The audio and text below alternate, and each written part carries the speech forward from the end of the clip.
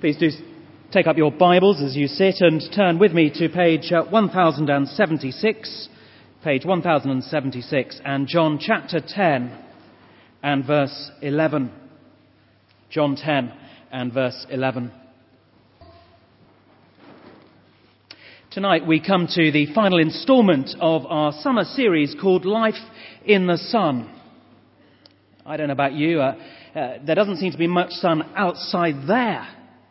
And yet, as we've studied on Sunday evenings, we have come face to face with the Son of God and the life that He offers us. If you've been with us here on Sunday evenings, you'd have heard something of that life. You'd have heard of the eternal life, the personal life, the satisfying life. You'd have heard of the hard life, yes, but also of the full life. And tonight we conclude this mini-series by looking at the sheltered life offered by the Son, who is the Good Shepherd. First glance, as we talk about the sheltered life, I don't know what comes across your mind when you hear someone talking about a sheltered life. You might think of someone who is naive, or someone who's been mollycoddled, or someone who has been hidden from reality. Because that's often the way that we talk about a sheltered life, in a derogatory way. But as we look tonight at our passage, and as we understand who Jesus is, and what He means by calling Himself the Good Shepherd, we'll see that sheltering in Him is vital for each one of us, because it is life-saving and life-changing. We'll see that the shelter He offers is intimately personal, and that it's not just on offer for a few, it's on offer for all. Wonder what you've thought of. You've seen the coverage on TV of the floods in Pakistan, seeing the devastation to land and to property and the death that has reigned. It's been shocking to me, and I'm sure it's shocked you too. And as we see the current pictures of millions of people displaced, I was reading in the news the end of this week that the UN estimates that there are 4.6 million people who are now flood victims and looking for somewhere to live on dry land. Not looking for a shelter, but looking for someone to live. They're desperate. They want shelter from the floods that are torrenting through their land. They want shelter from more rain. They want shelter from disease. It's not hard, is it, to see their need of shelter? And yet, by contrast, living in our land, we often find it very difficult to see our need of shelter. And to see that we are just as desperately in need of shelter as they are. And we find that out as we look at Jesus, the Good Shepherd. Those 5 words, I am the Good Shepherd. It's a claim about who Jesus is and about why He came. To start with, as Jesus says, I am, He is saying something about who He is. He is saying that He is none other than the Lord God, the one who revealed Himself to Moses back in Exodus by those words, I am. Paul reminded us of that this morning, and I smiled inwardly as I thought, here goes part of my sermon. But that is who God is. He has revealed Himself as I am. And Jesus comes up and says, I am. He claims to be God Himself. And that claim is given further weight by the amazing miracle or sign that Jesus has just given to His divinity as He heals that blind man before the crowd. The end of chapter 9. So first off, He claims I am. Second, He claims to be the Good Shepherd. And again, He is identifying Himself as the Lord God, the one who promised to come in person to shepherd His people. To come as the Good Shepherd because all the shepherds He'd sent before had not lived up to the shepherds they should have been. And so in Ezekiel 34, God says that He will be the one who comes Himself to search for and to look after his people. And of course, to add to that, we've heard tonight, haven't we, from Psalm 23, that although David himself did not see Jesus, yet he knew the Lord as his shepherd. He was able to say, "The Lord is my shepherd." I wonder, can you say that of the Lord God tonight? Is he your shepherd? Is he the divine shepherd that is looking after you, that you allow to look after you and care for you? As Jesus says, "I am the good shepherd," he is claiming to be the fulfillment and the realization of all of that. And it's a massive claim, isn't it?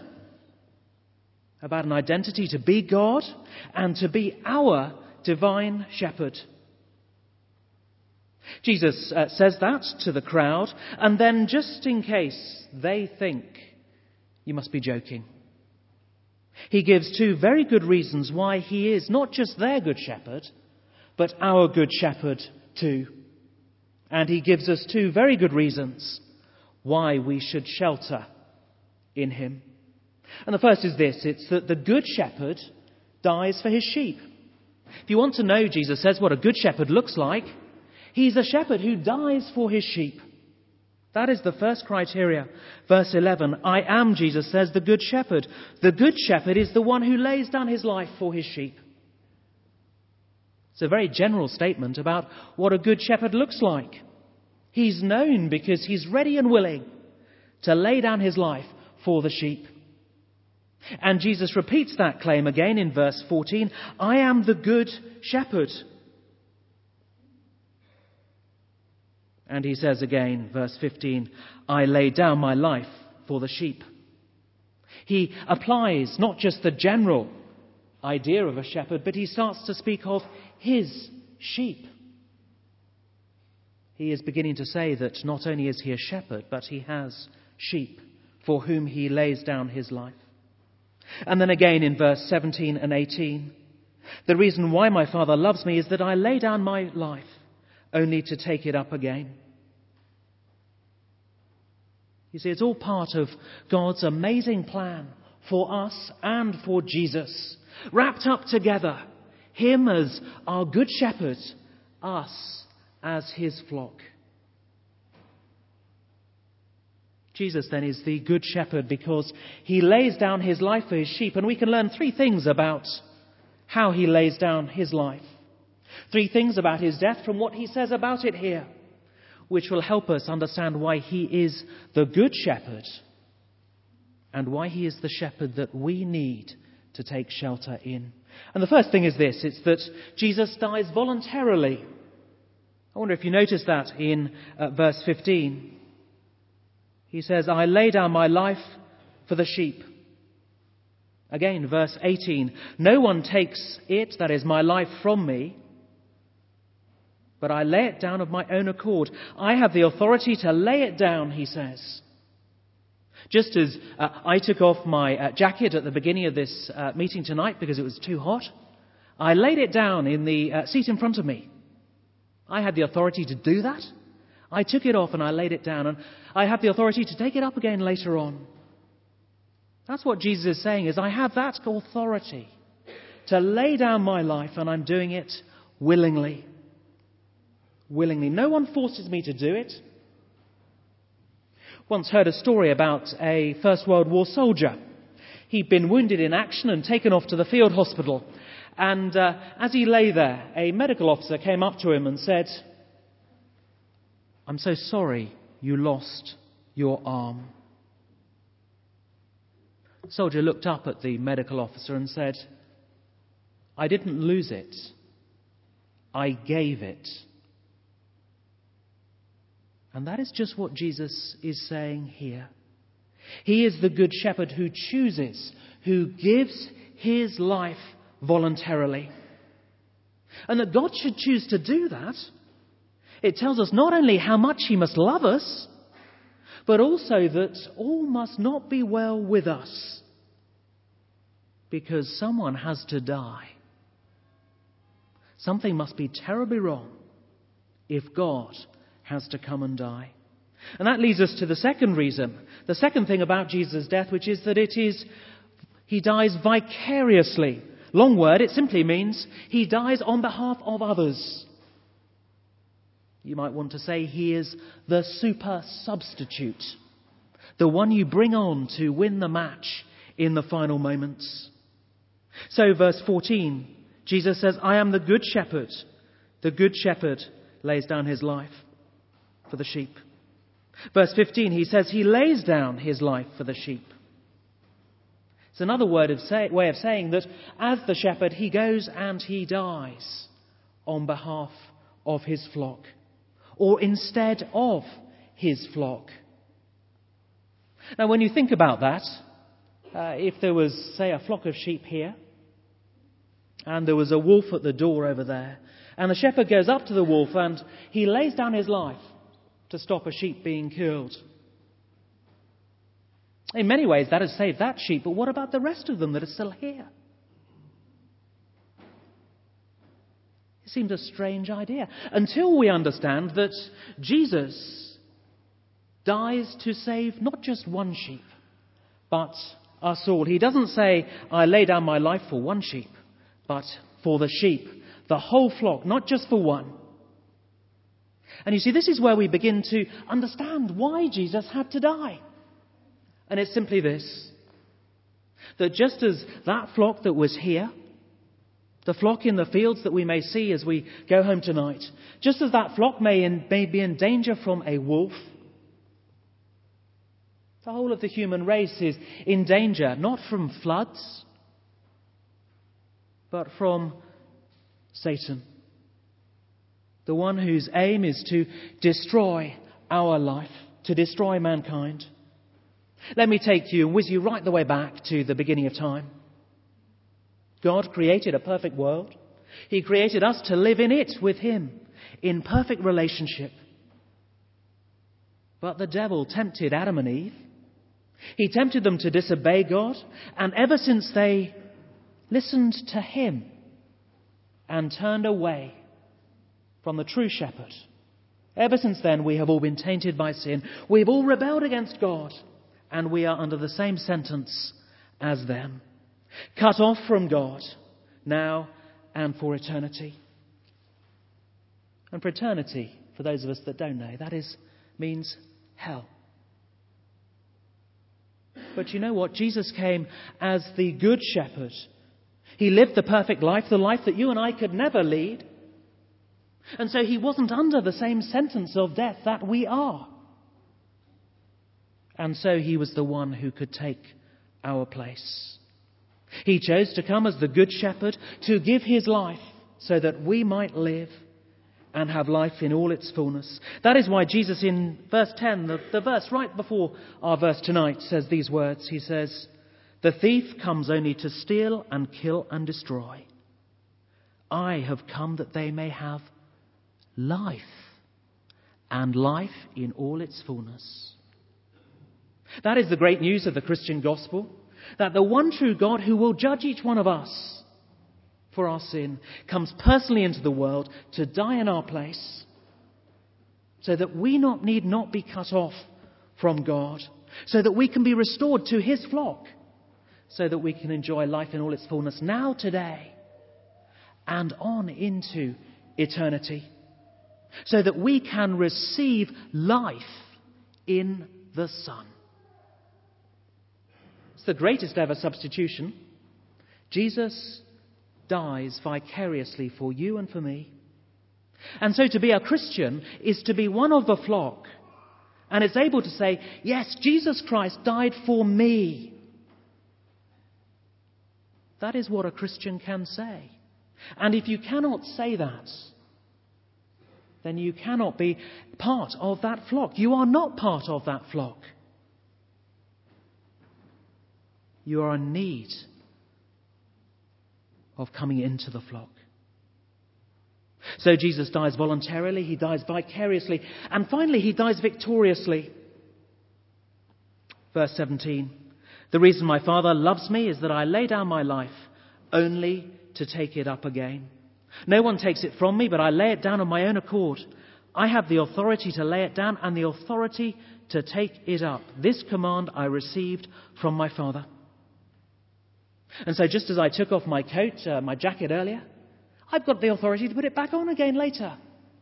And that's exactly what Jesus says. I have the authority to die and to rise again. And he is referring here, of course, to the fact that, yes, he will die on a cross, but 3 days later he will do what no mere human being can do. He will return to life again. He rises, and so he shows that he has paid the price for our sin, that his vicarious death did what he promised it would do. Otherwise, he would have remained dead. And because Jesus has risen, he is the shepherd who can lead us and guide us and take us to the new life in God, the life that God has planned for us in this life and in eternity. He is the good shepherd who can and will lead us and care for us all the way. So we see the good shepherd who lays down his life voluntarily, vicariously, victoriously. And we begin to see why he should be our shepherd, your shepherd, and my shepherd. For without him we cannot say what David said at the end of Psalm 23. He cannot say that I walk through the valley of the shadow of death, fearing no evil. You cannot do that unless the Lord Jesus is your shepherd. You cannot trust in one to prepare a table before you in the presence of your enemies.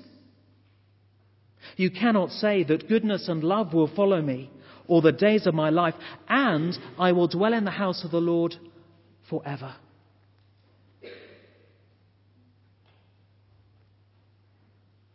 You can only say that when the Lord is your shepherd. That is why we need to take shelter in him.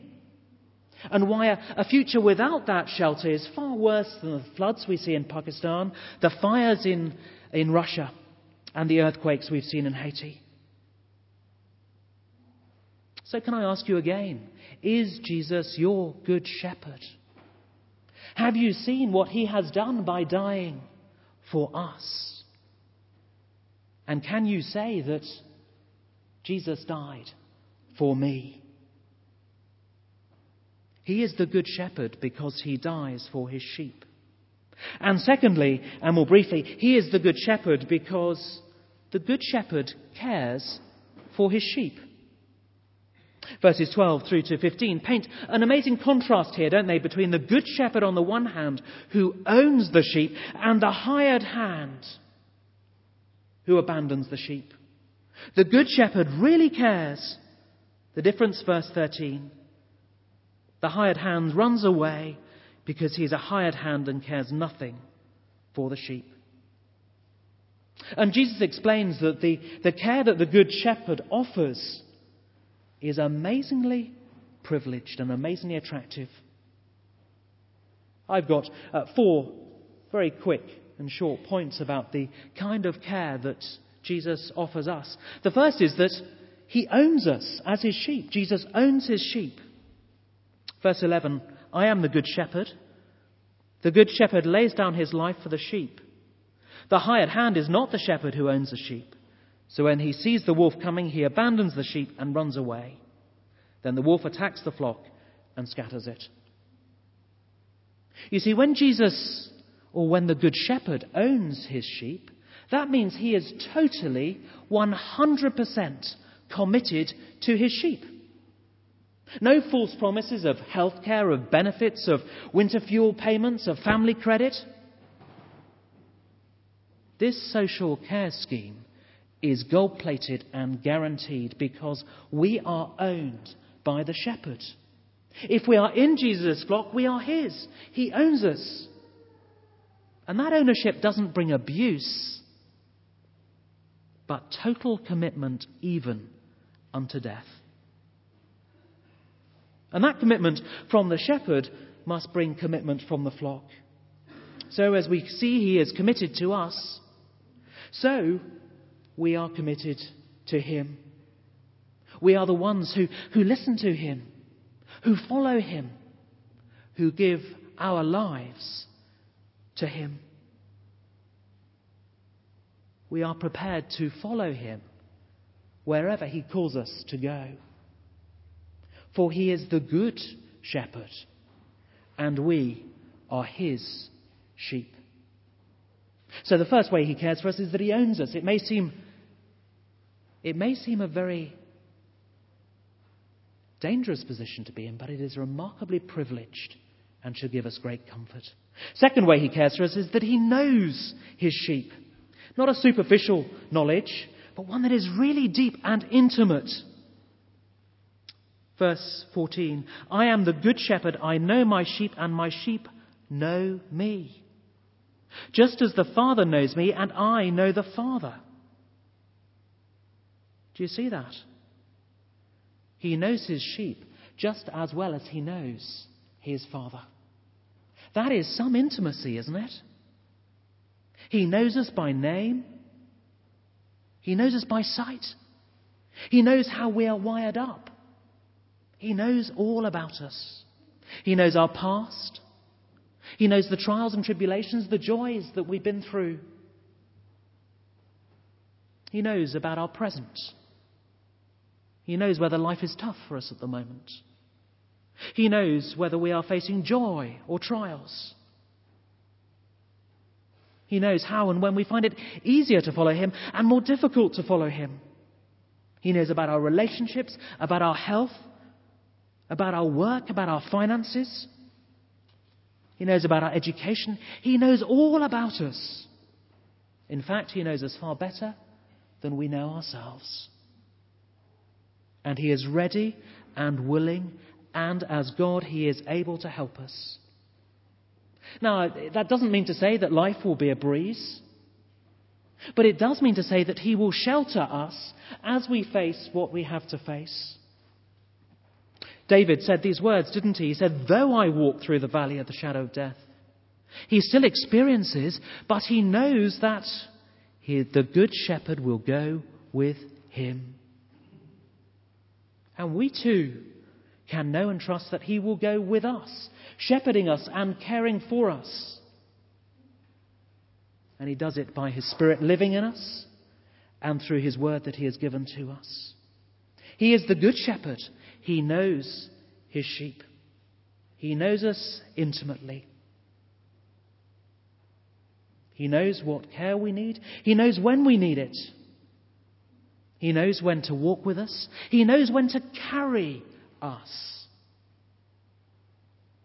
And that has been the experience of Christians throughout the centuries. And it was certainly the experience of David. The Lord is my shepherd. I shall not be in want. That is confidence, isn't it? He makes me to lie down in green pastures. He leads me beside quiet waters. He restores my soul. But he will only do it if we will let him. He is the good shepherd. And we must trust him. And we must allow him to lead us because he knows us and because he owns us. And thirdly, he protects us. That's the third way he cares for his sheep, and he does so by dying for us. And if he has done that, that means that there will be nothing that he will stop short of doing for us to ensure that we enjoy life with him now and life in eternity. Because when the wolf attacks, when Satan comes, as he surely will, as he will come to try and make us deny Christ and rip us away from the Good Shepherd, we need to know that Jesus has already defeated him, and that in and through our Good Shepherd we are victorious and we are safe. But we must remain in him.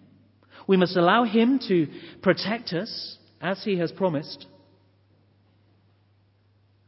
And we must trust him to do battle on our behalf. Our good shepherd is the one to whom we must turn when we are tempted for the nth time to hold on to whatever it may be that is coming between us and God.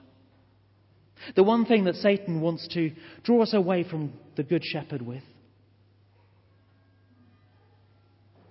You know, as we leave here tonight,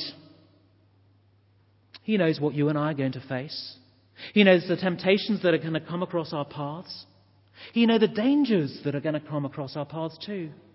But if we are his sheep, he will be living in us and be going with us. He will protect us. He will do battle for us and in us.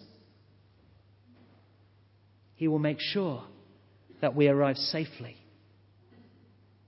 in heaven with him. Jesus is the good shepherd.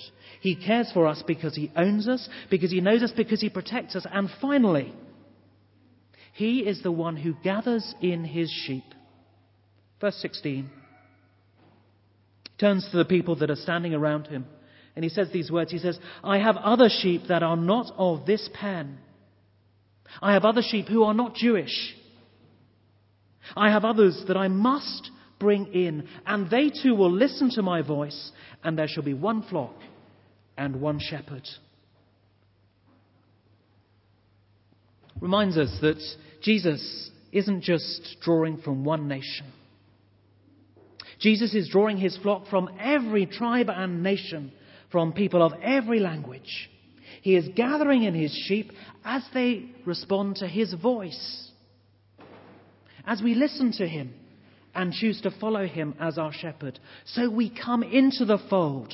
We become part of his flock. We are united as one flock. That's what was happening there as Jesus spoke to those people in the first century. That is what is happening here tonight as we look at his words, as he speaks to us. And it will continue to happen as we leave here as his flock. And we take with us that same word. As we take that word into our homes, into our neighbourhoods, into our places of work tomorrow, into the gyms or the places where we socialise, into our clubs, into our universities or schools. That is the word that if we are part of his flock, we will be telling others about. Because Jesus is the good shepherd who longs that none should perish. So much so that he is willing to give his life for us. This then is the care package that Jesus offers. This is the shelter that we need from the Good Shepherd. And it's the most complete care package, quite honestly, that any of us will ever have. It is individually tailored to each one of us here. Differently for each one of us, but with the same aim. To follow him as the shepherd and to follow him home to our heavenly home. It's a care that's guaranteed, isn't it? Because of what he has done already for us by dying on the cross. That means that he will shelter us the whole way from our ultimate enemy. It's a care that's never going to be lacking. It's a care package that Jesus gathers us into as we respond to his word, and which he extends through his word and spirit. As we sit here tonight, we'll know whether we are in that flock. You will know whether you are someone who is owned by him, because you will be someone who is listening to him and wanting to obey him. You will know if you are known by him, because as you listen to him and his voice, and you allow him to work in your heart, in my heart, you will be the one who trusts him to provide what you need, because you know that he knows you and knows what you need. And we will know that we are protected by him, and we will take refuge in him. This is the Good Shepherd. This is the Good Shepherd who offers us shelter in this life and for eternity. But do you know him? Is he your Good Shepherd? It's amazing as Jesus finished saying these words to those that were before him.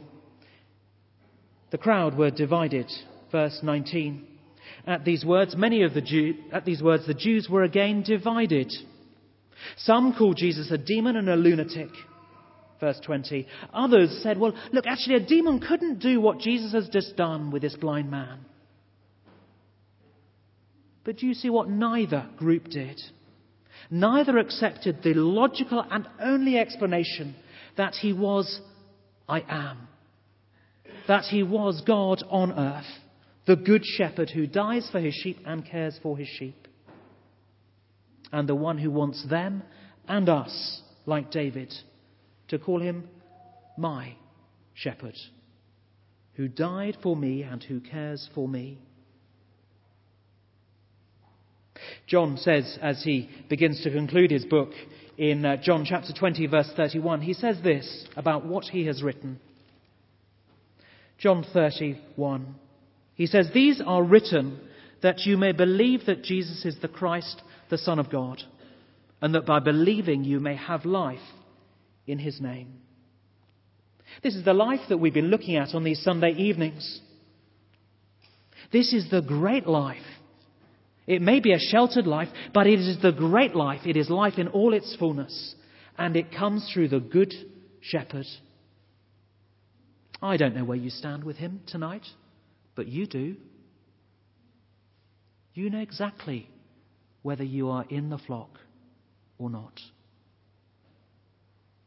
But I do know tonight that there will be some of us who are, and some of us who are not. Some of us who even now are closing our ears so that we do not have to hear what Jesus says to us. Some who are rejecting him. I'm going to give us a few moments now to just consider Jesus, the Good Shepherd again. I hope you'll keep your Bibles open. Please don't close them yet. In the moment of silence, please do look through those words. Read through what he says about the care that he offers. And as you do so, just ask yourselves one question. Can I really afford not to accept Jesus as my shepherd? Can I really afford not to accept Jesus as my shepherd any longer? And if you have accepted him, ask yourself this question. Am I letting him be my shepherd? Let's just spend a moment of quiet now. Let's look at those words and let's listen to the words of the Good Shepherd, and then I'll pray.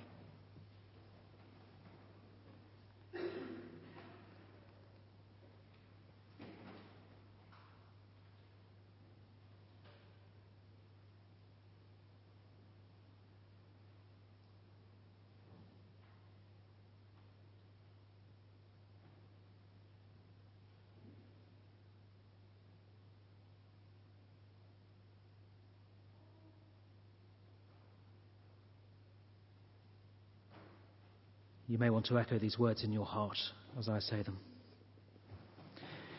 Jesus, you say that you are the Good Shepherd. We ask you to be our shepherd. We know that we cannot fully understand all that means. But we ask you to be our shepherd. Thank you for dying for us. Thank you for committing to care for us. Help us to listen to you, to follow you, to be sheltered by you in this life and the next. Amen.